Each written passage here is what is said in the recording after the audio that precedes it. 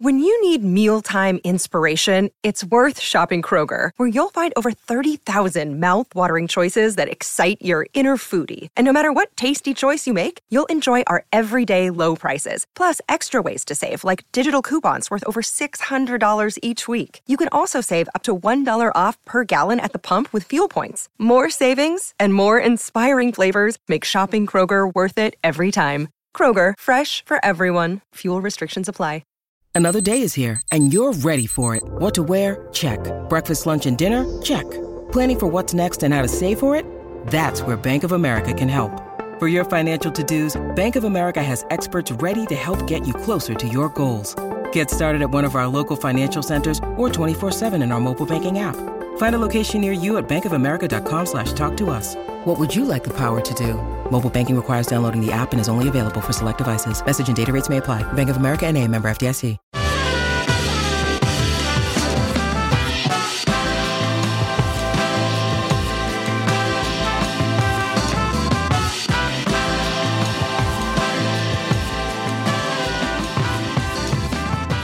All right, I got a bone to pick.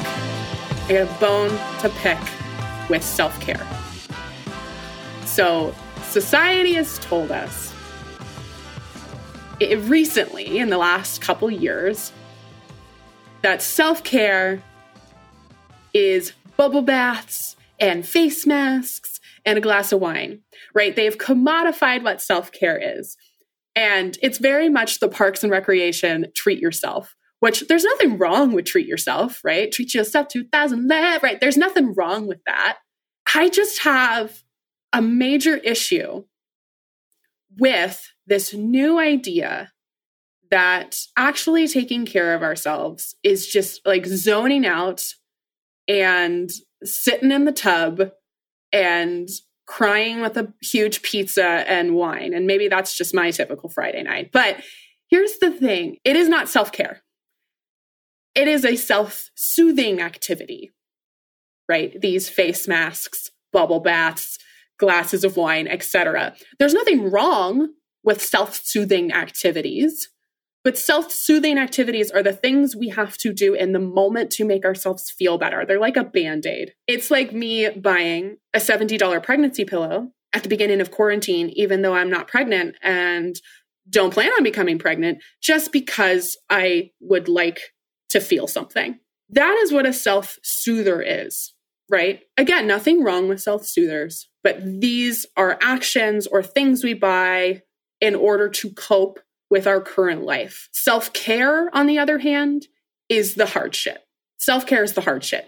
It's the thing that present you does begrudgingly often in order for future us to feel better, right? You are taking care of future you, even if it feels uncomfy. Self-care is the hard shit. Things like going to therapy, eating a salad when you don't want to eat a motherfucking salad, having a hard conversation with a friend, working out when you just want to sit on the couch because you know it'll make you feel better. And yes, looking at your money. So to cap off this season, we've given you a lot of information. We've hopefully inspired you with a lot of great conversations. And what we're going to do is we're going to walk you through some financial self-care. How do you actually stay motivated to pay off debt when shit gets hard? How do you actually motivate yourself to invest money for future you, even though you won't see this money for another 30 years? How do you actively continue to be slightly uncomfortable in the hopes that you will eventually be comfortable with money?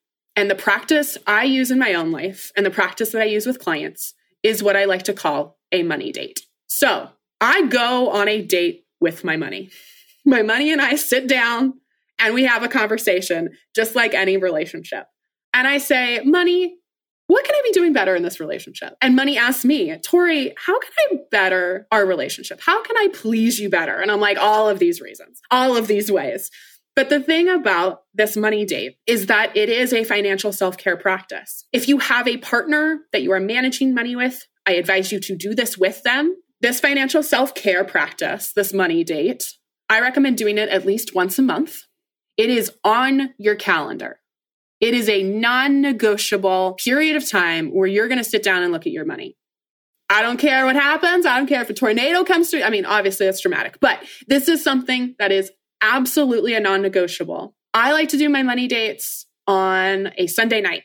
and I will get a glass bottle of wine and I will wrap myself in a down comforter cocoon and I will maybe order takeout from my favorite restaurant and I will sit and look at my money. And if this thought of this money date makes you feel terrified, that's what we want to do. We want to make this as comfortable for you as possible. Make this something you can look forward to. This is the real self-care though. Like this is the real shit, right? These are the things that we do that might temporarily make us uncomfortable, but will pay off for us in the long haul. So we're going to do a couple things during this money date, and feel free to write these down. One, you're going to look at your credit card statements. You're going to look at your purchases over the past month. Were there subscriptions you forgot to cancel? Was there fraud on your account? Is there a charge that you don't recognize on there? Maybe there's a charge that you don't recognize on there that you actually made, but completely don't remember making. Sometimes happens to me. You're also looking for double charges. This happens pretty frequently with credit cards. Sometimes they will double charge you for something. So you're just looking at your overall credit card statement and kind of doing an audit of your purchases. Are the majority of your purchases things that you like? Things that you were like, yeah, that was a good purchase. I loved eating dinner at that restaurant. Or yeah, I bought that coat and I wear it all the time now. Or is there things that you can switch up when it comes to spending? And just the more practical, is everything on your credit card statement making sense? Is it actually a purchase that you yourself made? And if there are things like subscriptions you forgot to cancel, cool. That's your first piece of homework, is to go in and cancel those subscriptions. The second thing you're going to do is you're going to look at your account balances. Personal Capital is a lovely sponsor of this podcast. They are a free tool. This is who I recommend because you can see all of your accounts in one place. So you're looking at how much debt did you pay off, right? How much do you have in your savings account? How much do you have in your investment account? You're just checking your general account balances to make sure everything makes sense and to also check in on your progress towards your goals. Our second practice in our money date is to set goals. If you haven't done this already, go ahead and set your money goals.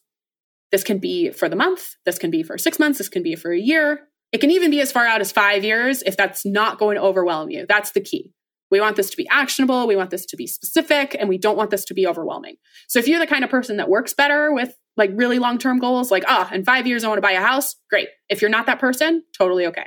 You are going to set very specific goals. It cannot be, I want to save money. That is not specific enough. There is no way that you can actually see if you've accomplished that goal.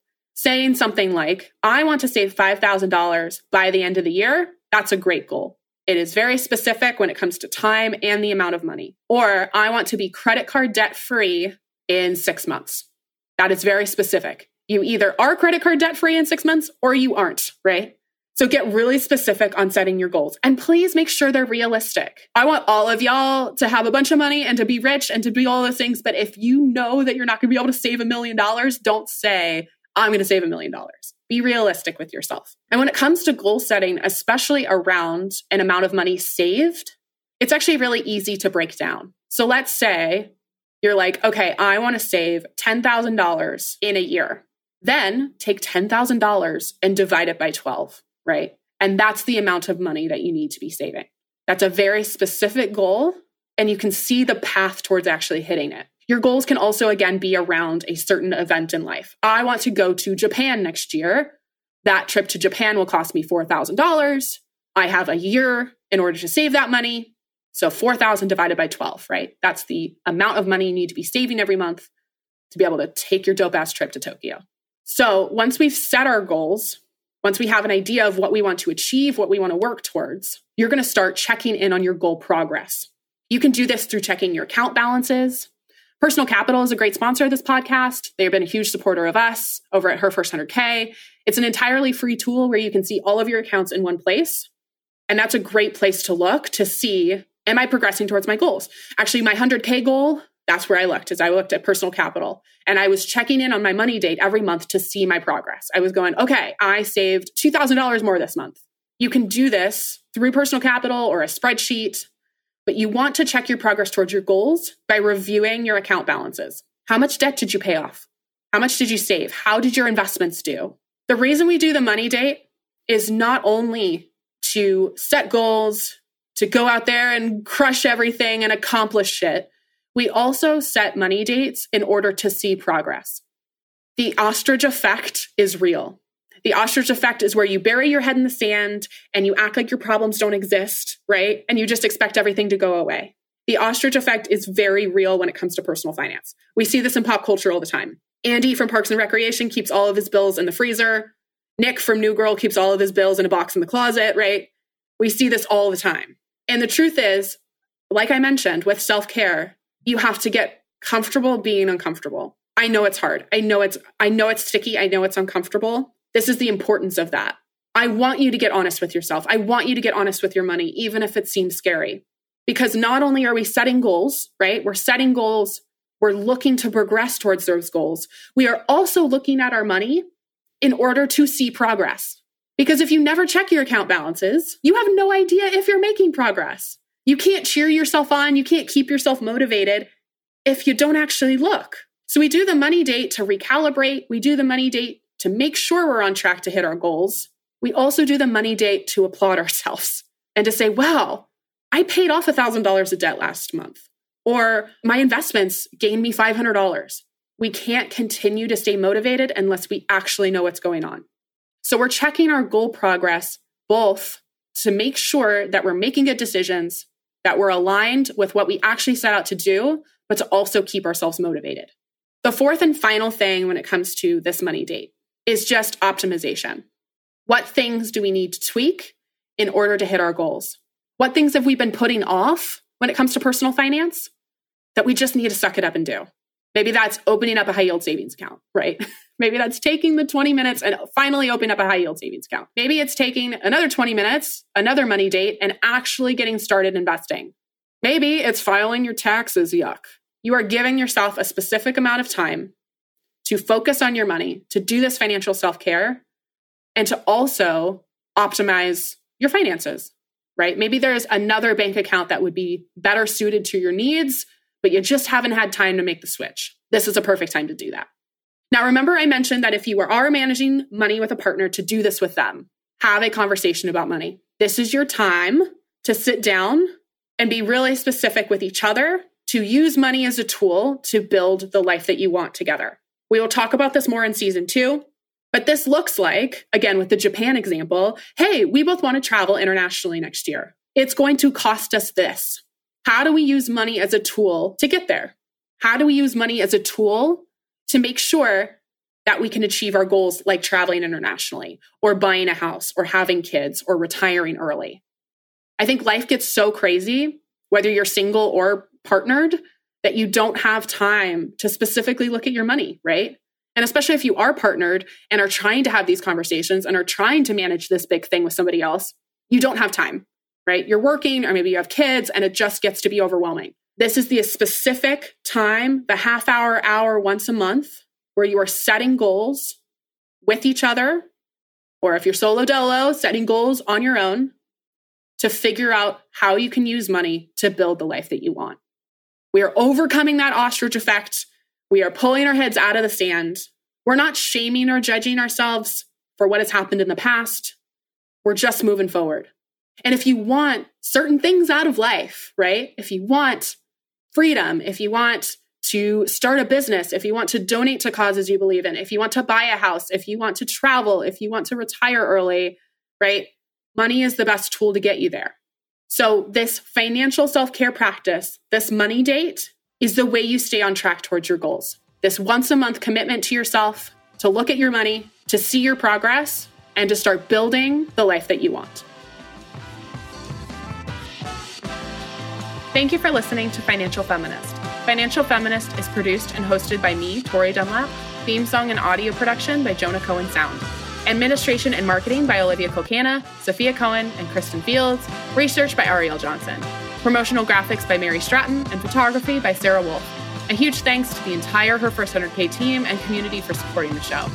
For more information about Financial Feminist, Her First 100K, our guests, and our sponsors, go to financialfeministpodcast.com.